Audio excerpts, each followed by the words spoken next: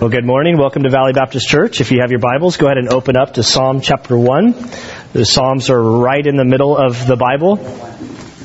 So Psalms chapter 1, as you're turning there, you'll notice a slideshow. Psalm 1 is a short psalm, and from it we're going to kind of branch out. So what I'm doing is this slide is going to be here. And this should be with this big star next to it, meaning that's the plan of attack. These are verses, like as we go along, where I'll be going. So if I kind of go too fast or say something, or you're just taking notes, that's the verses that we'll be in today. So I thought that would be helpful to you. So Psalm chapter 1, I had a friend tell me I was a little backwards on Facebook, that I was doing the Psalms all out of whack, but there's a method to my madness. And Psalm 1 is significant in that it lays the groundwork for the rest of the Psalms. It's not an accident that it's the first one. And Dr. J. Vernon McGee says that this psalm describes two men going two ways with two different destinations. And we want to be like the one man, not like the other man. So we're going to pray, we're going to read the psalm, and then we're going to dive in. I say that every week, and was it Abigail that called me? We're going to open the text, and we are going to study the Word of God. I say dive in, I guess. You have idiosyncrasies but I like saying we're going to dive in. So let's pray and we'll read the text. Father, we do thank you and praise you for this day. We thank you for your word. Father, we thank you that it's living and active, sharper than a two-edged sword. Lord, able to cut into our lives, Lord, to show us, Lord, where we've wandered. And Father, we thank you for your Spirit, which heals us, which uses the word to mend our lives, to restore us to you. Father, we come before you asking that you would help us to understand this text. Lord, we pray that you would soften our hearts, Lord, that we would be receptive to your voice, Lord, that we would hear you as speaking to us. Lord, as James said, Father, we ask that we would not walk away from here and forget what you spoke to us, Lord, that our lives would be different. Lord, that we would keep you at the forefront of our thinking and the forefront of our hearts. We love you, Father. We praise you, and we ask this in Christ's holy name. Amen. So Psalm chapter 1, verse 1. How blessed is the man who does not walk in the counsel of the wicked, nor stand in the path of sinners, nor sit in the seat of scoffers. But his delight is in the law of the Lord, and in his law he meditates day and night. He will be like a tree firmly planted by streams of water, which yields its fruit in its season, and its leaf does not wither, and in whatever he does, he prospers. The wicked are not so, but they are like chaff which the wind drives away. Therefore the wicked will not stand in the judgment, nor sinners in the assembly of the righteous. For the Lord knows the way of the righteous, but the way of the wicked will perish. Amen.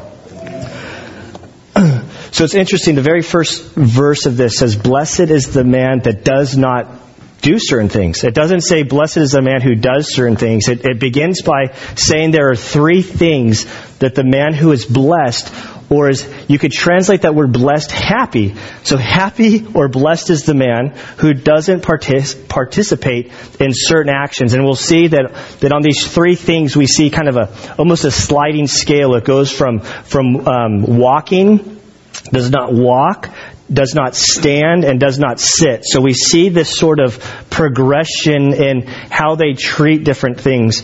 Many have suggested that the three different things, from the wicked to the passive sinners to the seat of scoffers, reflects three different scales of going against God, the ungodly. So the first section, the wicked, could be translated ungodly. This would be the person who's kind of apathetic towards the things of God.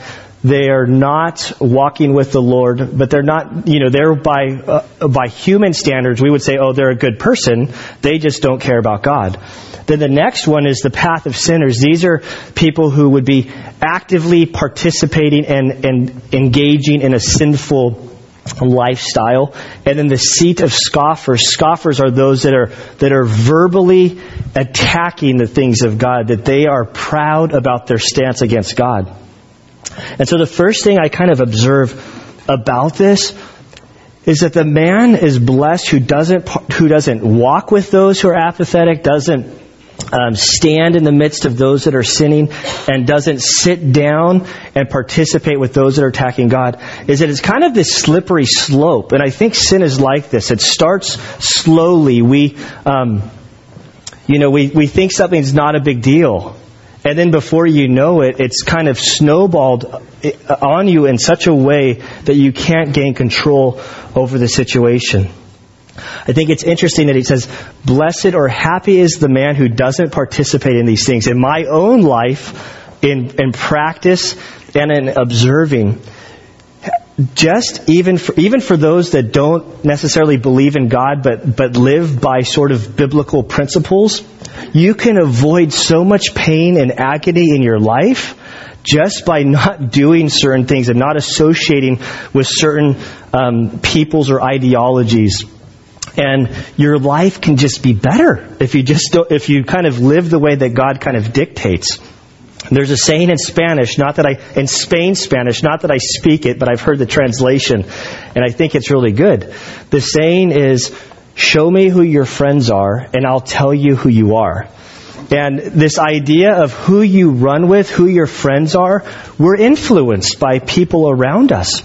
And so first, we kind of see in this section that the happy man or the blessed man is one who kind of keeps himself guarded from these influences from the outside, influences that are going against the things of God.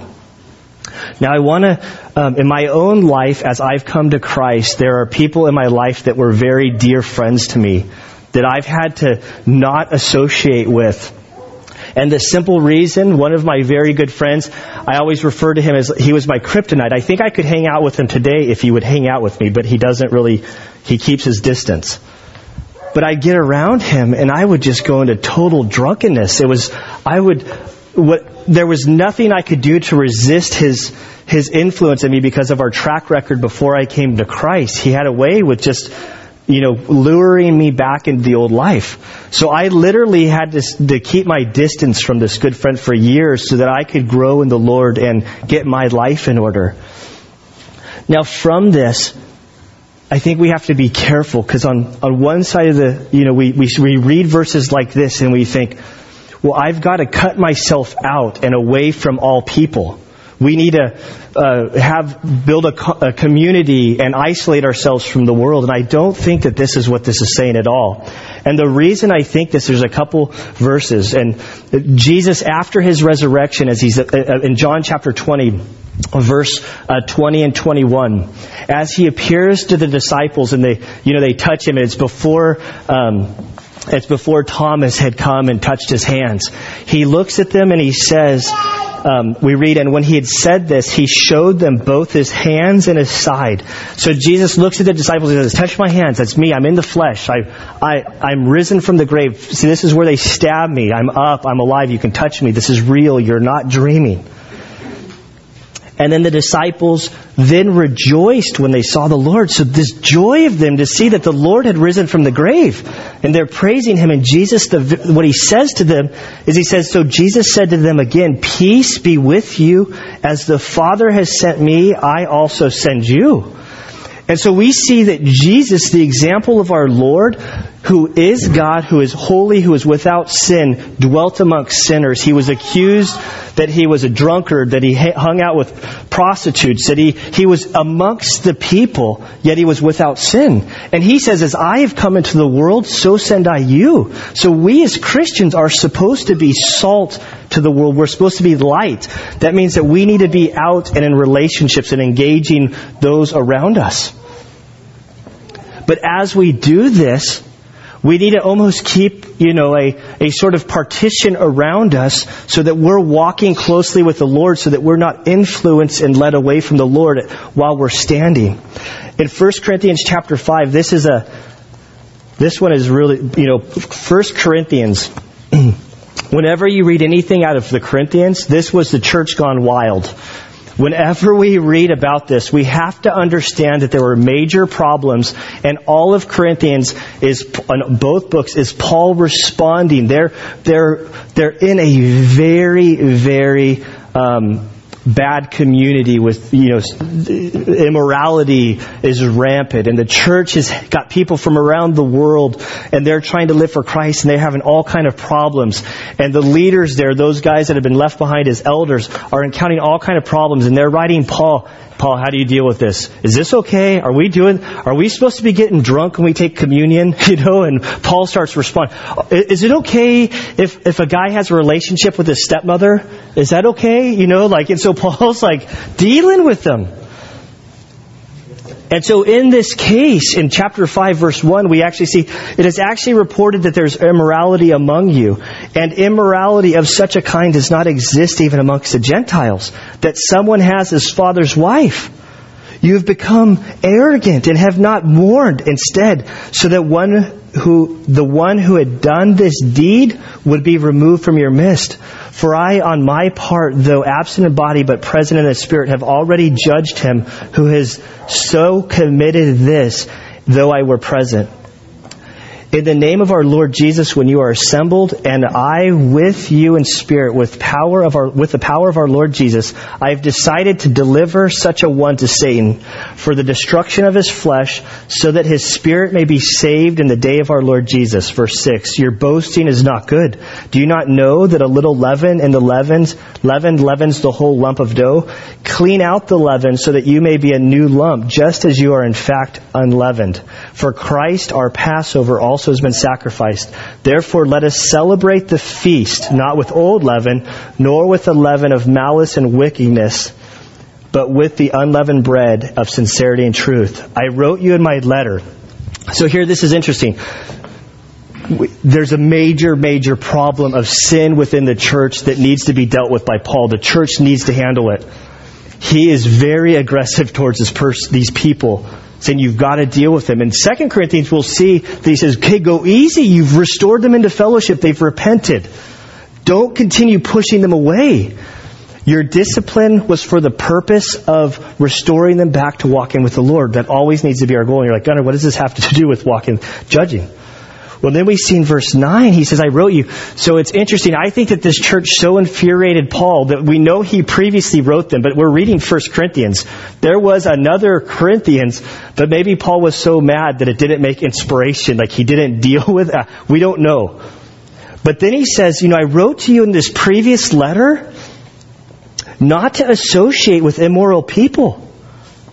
Blessed is the man that does not walk, stand, or sit.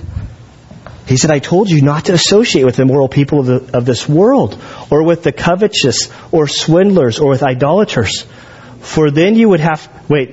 I did not at all mean with the immoral people of this world, or with the covetous, or swindlers, or with the idolaters. For then you would have to go out of the world. He says, when I told you not to associate with them, I didn't mean like the people of the world, the people that haven't accepted Christ or professing Christians. I wasn't talking about them.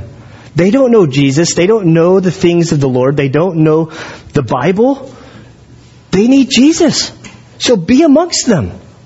But he goes on to say in verse 10, verse 11, he says, but actually I wrote you not to associate with any so-called brother if he is an immoral person or covetous or an idolater or reveler or drunkard or swindler, not even to eat with such a one.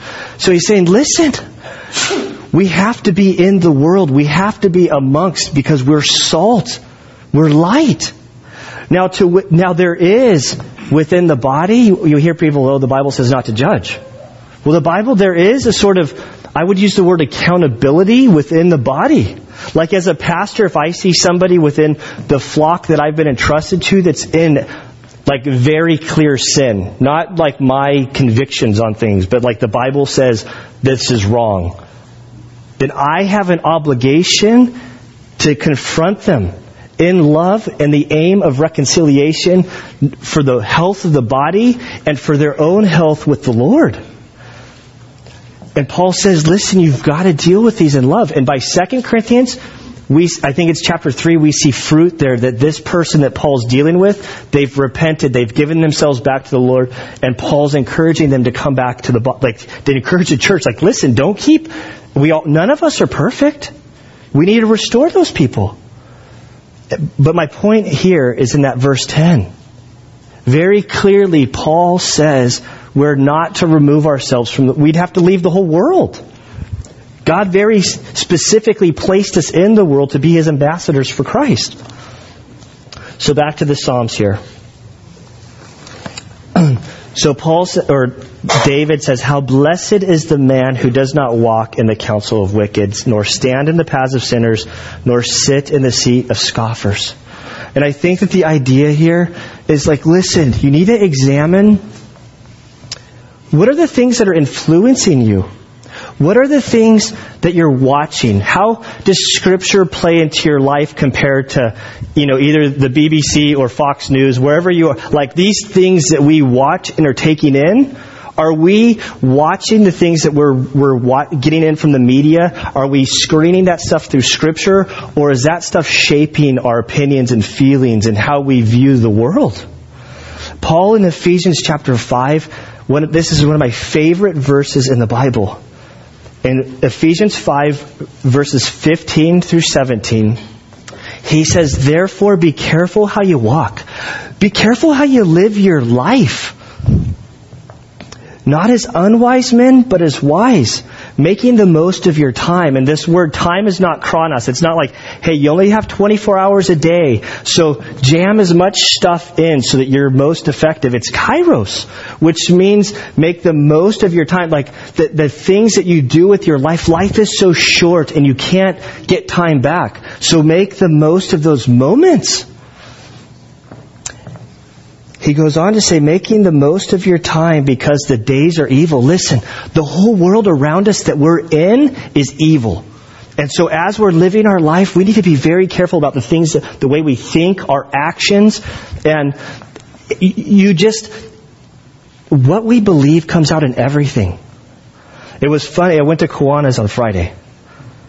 And the chaplain happens, there's a chaplain friend of mine from the Escondido Police Department who also keeps bees. And he's giving a lecture on beekeeping to the Kiwanis Club. It's fascinating. But even on the subject of bees, your theology comes out. Like hearing him talk, he wasn't overtly talking about Bible, but you can say, okay, this guy's been influenced by the Word of God, and it's coming out. Like because I know the Word, I can hear it in his talk on beekeeping. Like, he ended with pray for the bees of the world. Like that was a pretty obvious one. But you can hear, because there's a bee problem. Like we're losing our bees.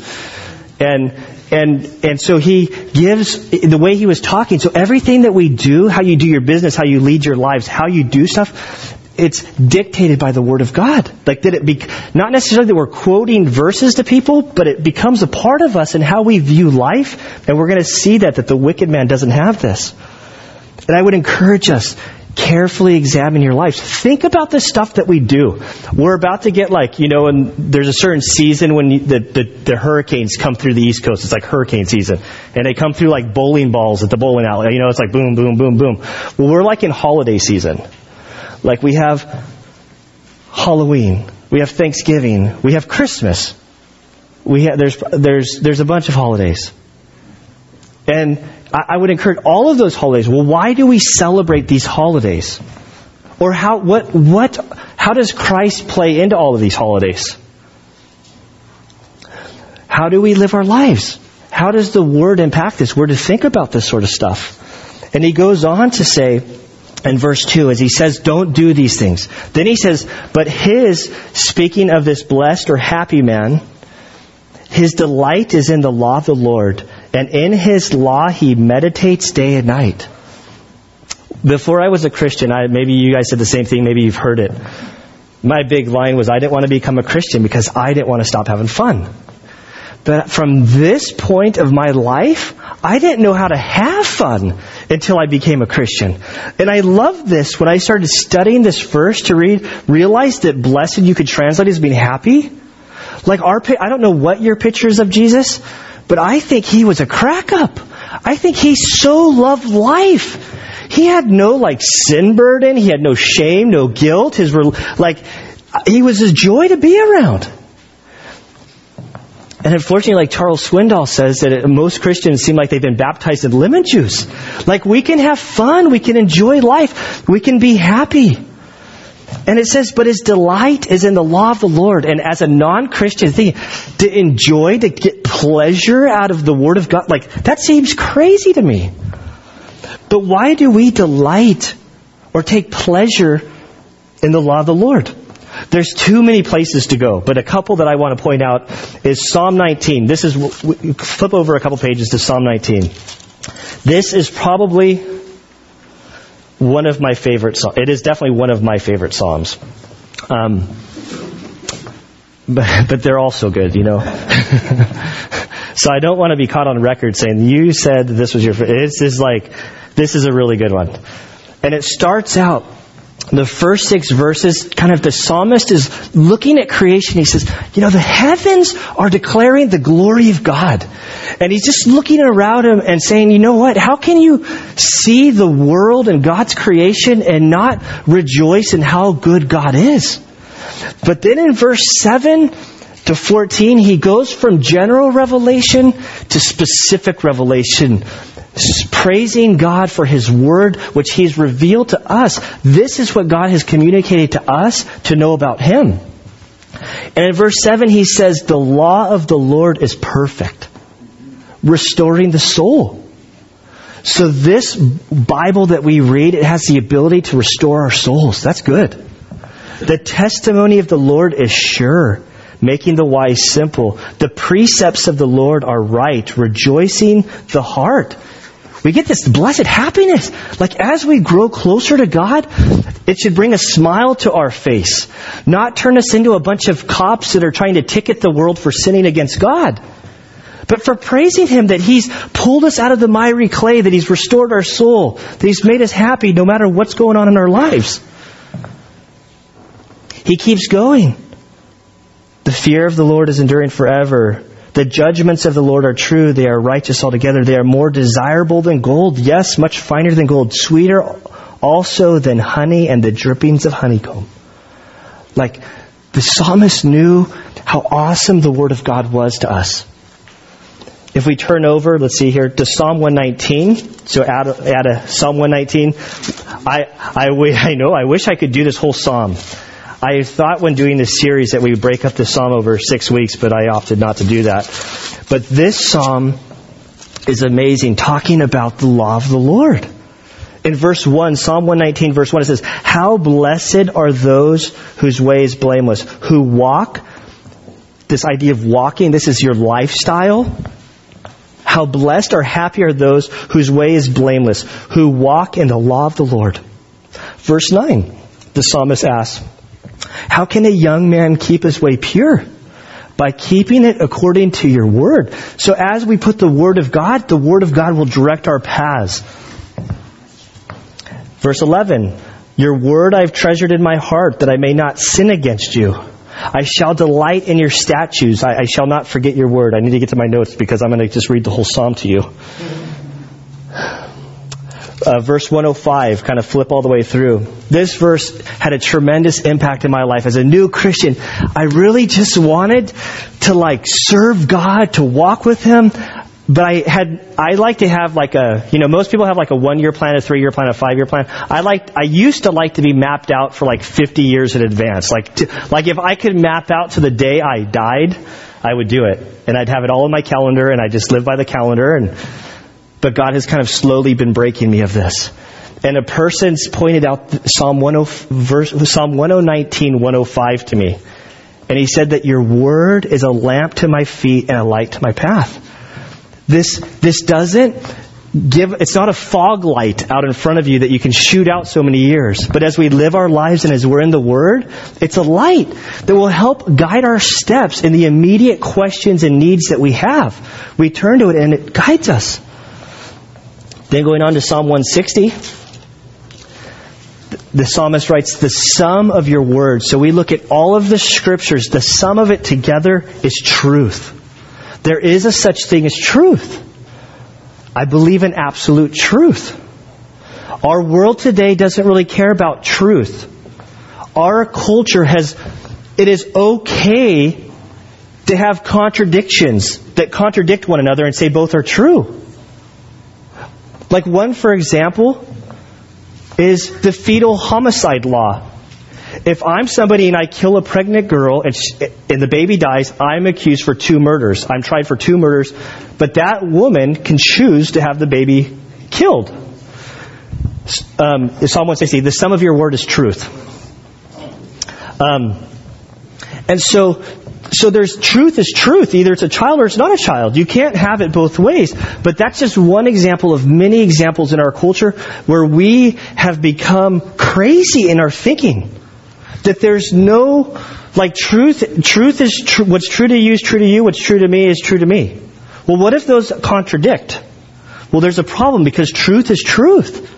You can't change it. He says, the sum of your word is truth, and every one of your righteous ordinances is everlasting. So we look at this, going back to Psalm 1, verse 2. His delight is in the law of the Lord.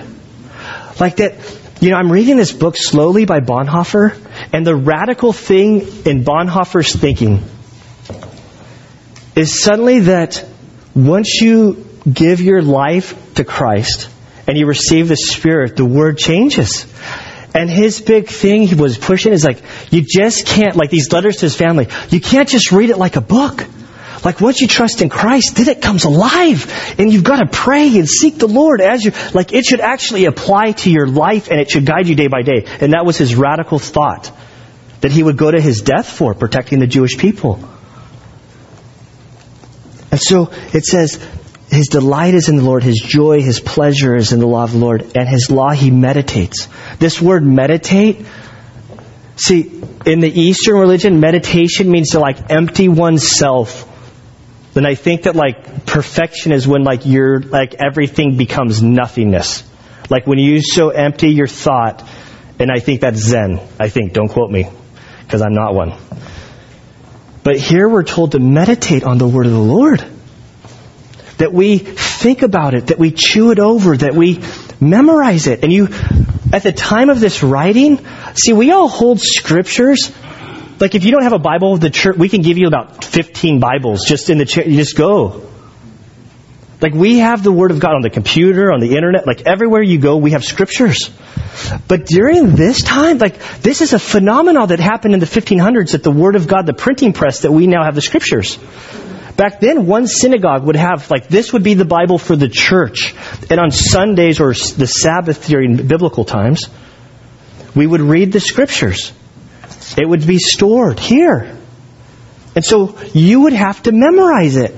You would have to think about it. You would meditate on it day and night. In Israel, every week I seem to be talking about Israel now because it's still like, I'm still processing it. One of the coolest things, on the very first day, we did a devotion. And if you want to turn with me to Deuteronomy chapter 6. Our very first day in the bus. This is I think it's the El Shema. If that's Shema, just Shema. There's no L. That's Spanish. That's me merging language. It's just the Shema. And this is like the guiding verse. This passage, it says, "Hear, O Israel, the Lord our God, the Lord is one. You shall love the Lord your God with all your heart and with all your soul and with all your might." That's the command right there. To love God with everything. And so the Devo was about just through our time in Israel, that we would focus on asking God to help Him love us with all of our strength, all of our might, and all of our heart. That we would just consume it. And it goes on to say, verse 6, "These words which I'm commanding you today shall be on your heart. You shall teach them diligently to your sons, and shall talk of them when you sit in your house, and when you walk by the way, and when you lie down, and when you rise up." Do you guys see the theme? When you're sitting, when you're standing, when you're walking, teach these things. Meditate them. May they be on your heart. It's the very opposite of Psalm 1. Not just to remove yourself, but that the Word of God, that the statutes of God would be on your heart when you're standing up, that you'd be meditating on. When you're walking, that you'd be meditating. When you're with your children, you're talking and dialoguing about them. He goes on to say in verse 8, you shall bind them as a sign on your hand, and they shall be as frontals on your forehead, and you shall write them on the doorpost of your house and on your gates. And the fascinating thing, when you go to Israel, like every hotel room, almost every business, on the door, there's a mezuzah, which is a little box with this scripture in it. And so you walk, so that first devo, everywhere you go, you see these little devos. Then you start noticing the Israelis touching the box as they walk by. And it's okay, I'm to love the Lord God with all my heart, with all of my strength. That's meditation. Pondering these truths. And this is the Psalms, which was worship. This was their hymnal. And music is powerful. And why is music powerful? Because people make hundreds of thousands of dollars, millions of dollars writing jingles for salesmen because it gets stuck in your head. And you can't get a jingle out of your head. And so then as we sing, as we worship, like every week, Rick emails me the songs, and I go through and I say, can we change this song? He's way more patient than I would be with me. It's can we change this out? The words need to kind of fit the text. Because the words, the things that we sing, it's not just to feel good, to lift our spirits. We want to put a message into our heads, our minds, so that when we're living our week, we would hear, we're going to close with how great is our God, that we kind of get, how great is our God. How great our God is. This week, just out of the blue, I wasn't even trying to prep Grace or anything for the sermon. I wasn't fishing for an illustration. She came up to me and she said, during the second service, she sits with me and I basically kneel down to her because she can't really read all the words. Some of the songs she knows, and I read her the words so that she can get them into her head so she kind of learns the songs. And she says, Dad, you know what? I really love that song. What is it? She actually knows the title, How Great is Jehovah? What is that it? How Great is Jehovah? No God Like Jehovah. And I'm wait, I don't think we've even sung that. And here's my little 4.5-year-old girl going, man, that song's just great. There's no God like Jehovah. There's no God like Yahweh. There's only one. And so we choose these songs so that we would meditate on them. Early in my Christian life, I remember I was in the Navy. I'd become a Christian. And I really felt lost. There was no sort of decide. I was just I met the Lord, gave my life to Him. Then I was in the Navy and I was doing the best I could to go to church. And I just remember having this strong desire to read the Bible. I had no Bible education growing up. I couldn't tell you what was in between Genesis and Revelation. I don't even want to give myself enough credit to tell you that I could tell you that Genesis was in the beginning and Revelation was in the end. I didn't know that. I had none. And I had this I was just so compelled that I needed to read the scriptures after I gave my life to the Lord within a couple of years. It's I've got to read this. Because if I read this, then all my answers will be and it didn't quite work out like that. But I knew that the questions of my life, the things I was longing for, it was found here because this is what God revealed to us. And it just doesn't happen overnight. It's a lifetime, you know what? Because God is constantly working in your life. You can read one verse and you go, that doesn't make a lot of sense. And then 5 years down the road, that verse is what God uses to get you through what you're going through. Everybody that's smiling right now, nodding, has been there. And then 10 years down the road, that verse is kind of that verse had a big impact in my life. But man, look at this. And it's funny, if you're a person who marks through the Bible, you can kind of see seasons of your life, what you're going through based on your markings. I really wish I would have started dating my markings. But I never get through the Bible if that happens. So then he says, so the person delights in the law of the Lord and His statutes he meditates. So why does he do this? What results? And it says he will be like a tree firmly planted by streams of water, which yields fruit in its season, and its leaf does not wither, and in whatever he does, he prospers. And so this picture of the tree, I think a lot of times we have this image of a tree in Washington, the big sequoias and green, lush everywhere. But that wasn't the case. This tree, it's kind of hard because of the lights. But it's a barren desert, and then you have this tree with green. It's like in the midst of it. And you go to the desert here or in Israel, suddenly you'll see this tree in the middle of total dry. I mean, like when you go to the desert, you can feel your lips like withering away. It's like, oh, where's that chapstick? I'm like, because it just sucks the moisture out of everything. And so when you see a green tree in the middle of the desert, it's like it's getting water somewhere. And it's got roots. And the environment around it is harsh. But it's drawing from this water and it's keeping it green that it can preserve. And you know what? The environment that we are in on this world and our culture is harsh. And in order to keep bearing fruit in season, which doesn't necessarily, you don't plant a tree and fruit comes out the next day. You need like 5 years to start producing good fruit. It says that its leaf does not wither. And so as we put the Word of God in, we get this picture of what David Jeremiah suggests, except I've manipulated one of his words. He says strength. The picture of this tree is that it's strong, like as adverse conditions come upon the tree, it can endure. It's stability, that it's stable, it's not moving. The third one, I don't know what word he used, but it was with an S, because he was going with an S theme, but it was like, the word, what he meant was life, but life doesn't start with an S. So I just changed it for life. The leaf does not wither. And then success, that whatever he does prospers. Now this isn't necessarily financial prospering, but when I go to a third world country or when I see a Christian just glowing, and then you realize that everything around them, their families abandoned them, everything's fallen apart, and there's just joy there. Man, it's because they have deep roots and they understand who God is. 2 Timothy 3:16, if you want to go there. Because of this truth, so 2 Timothy chapter 3, hold your place in Psalm 1. What I love, another thing about this Bonhoeffer book, when he spoke, he tried to be boring. He said that he didn't want to influence people by how he spoke. He wanted the content of what he said to be the thing that grounded them, because he knew that there was power in the Word. And in 2 Timothy 3:16 and 17 are normally the verses that I just read, but I want to read a little bit more. It says, all Scripture is inspired by God and profitable for teaching, reproof, correction, for training in righteousness, so that the man of God or that the person of God might be adequate, equipped for every good work.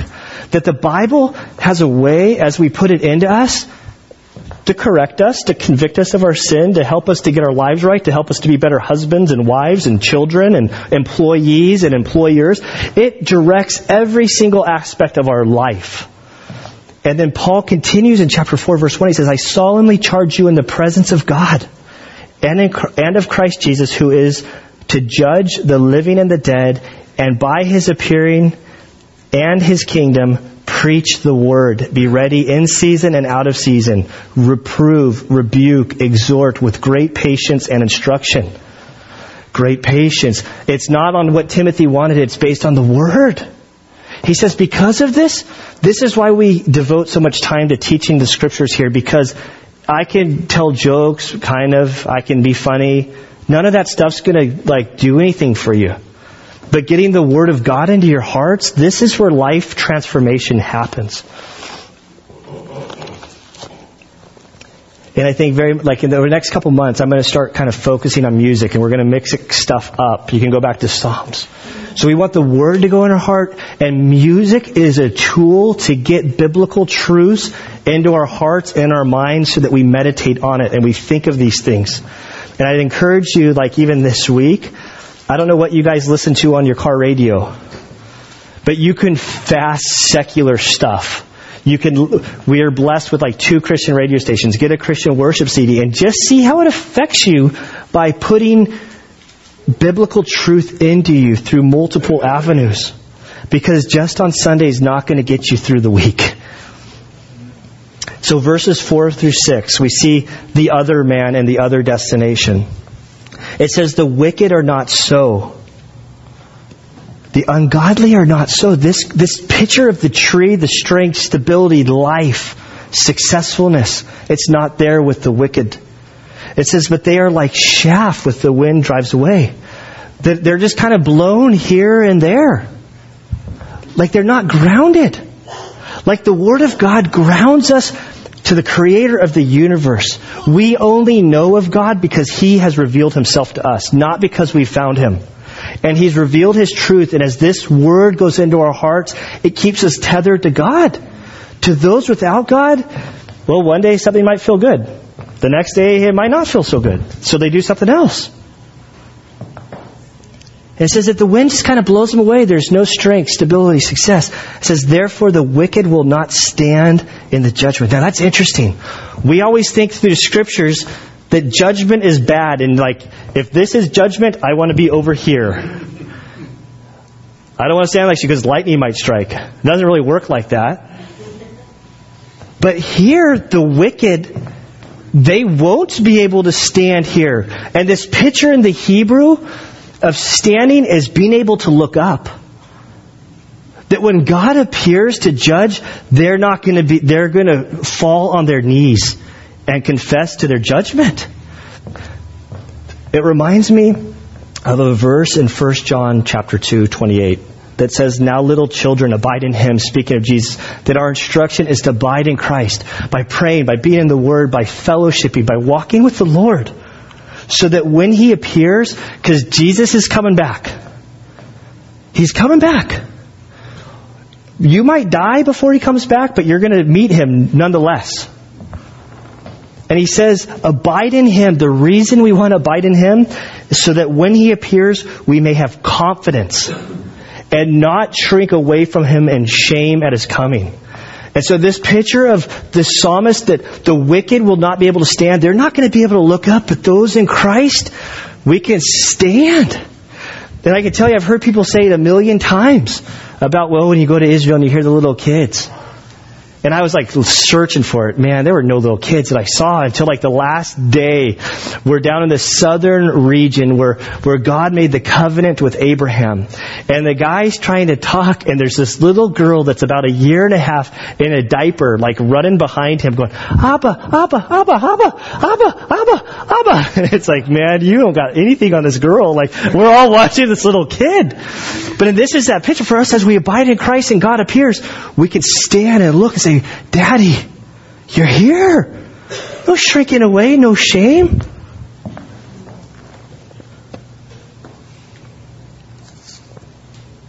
It says, for the Lord knows the way of the righteous, but the way of the wicked will perish. And as we close today, I think that the first and foremost of all of this, that Jesus, as we've been going through Isaiah this year, going to Israel, it's amazing to look at the prophecy fulfilled in Jesus. That He fulfilled so many things. There's so much evidence to trust in Him for salvation. So the first to get on this path between the wicked and the righteous is to come to Christ. Because you see, we can't pay for our sin. Our sin has separated us from God, but Jesus has paid the penalty. And then for all of us who have trusted, last week we sang a song, Trust and Obey. And looking at the lines of this hymn is powerful. It summarizes the Christian life. When you walk with the Lord in the light of His Word, so as you live your life studying the Scriptures, allowing the Scriptures to speak to you and to guide you, what a glory He sheds on our way. While we do His good will, He abides with us still. And with all who would trust and obey. Trust and obey, for there's no other way to be happy in Jesus but to trust and obey. Like, it's okay for us to be happy. We can enjoy life. God has redeemed us.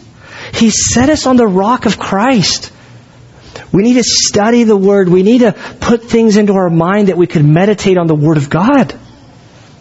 And so I'm going to pray. I'm going to ask us to stand as we pray. We're going to come up and we're going to sing this song, How Great Is Our God, combined with an old hymn that we always kind of do, and I actually put the words in it, so we won't get lost.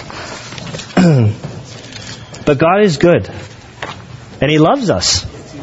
He loves us so much that He sent His Son to die for us. That there's life in Christ. Our old nature is gone. We're new life in Christ.